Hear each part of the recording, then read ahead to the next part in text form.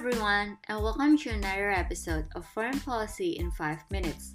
I'm your Tuesday host, Ria, and I will be giving you a brief analysis and update on the most pressing international issues. Please allow me to start this episode by celebrating President-elect Joe Biden's victory over Trump.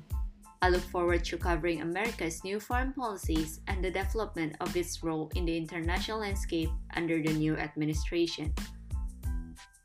Today's episode will cover the issue of climate change and the implications of the COVID-19 pandemic on the ongoing environmental efforts.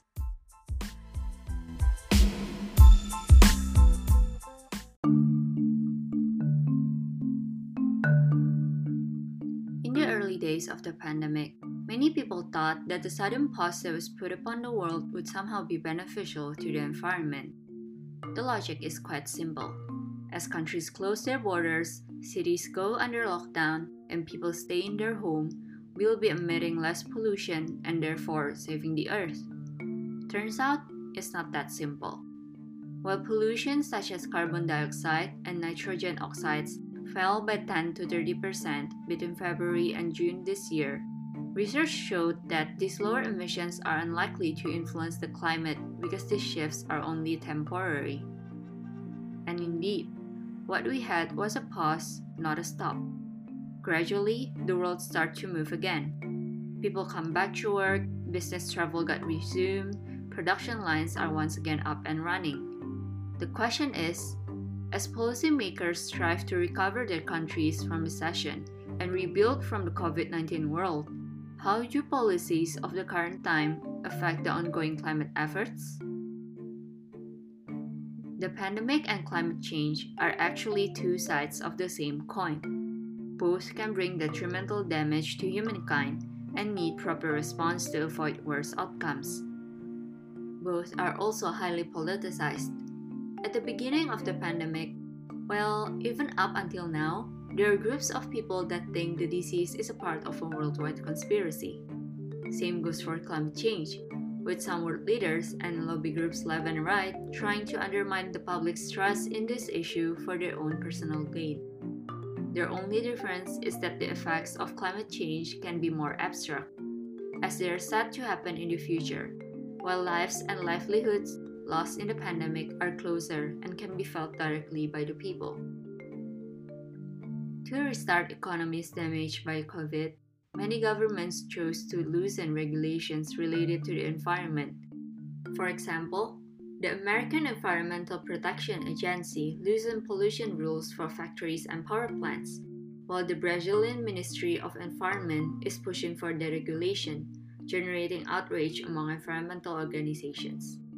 Once again, environmental issues become the stepchild of policymaking, one that can be bypassed as needed. We have seen this before in the past. In the aftermath of the 2008 global financial crisis, economic recovery came side by side with a rebound in emissions.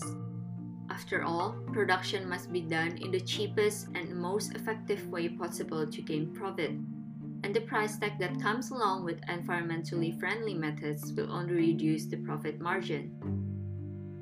When oil prices are low, why should we switch to a much more expensive source of energy? Trying to survive, some industries like the airline industry also ended up taking measures that badly damage the environment. Airlines all over the world are flying flights to nowhere to generate much needed revenues.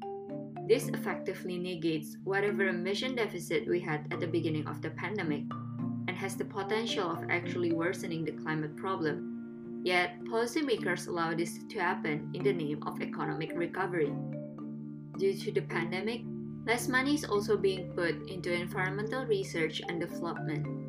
Experts have predicted a setback in renewable energy as investments get reduced and the expansion of clean technologies gets slowed down. In short, we are currently in a path towards a worse climate change.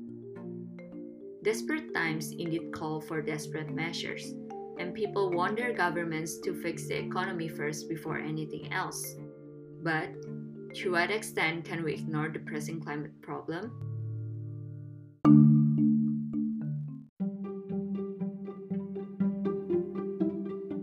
That's it for today's episode. If you like our series, don't forget to share and follow Foreign Policy Talks on your favorite streaming platform and our official Instagram account at Foreign Policy Talks. If you have any pressing questions to be answered, please feel free to drop it in our inbox and we'll try to cover it in our future episodes. Stay curious, stay healthy, and we'll see you at our next episode.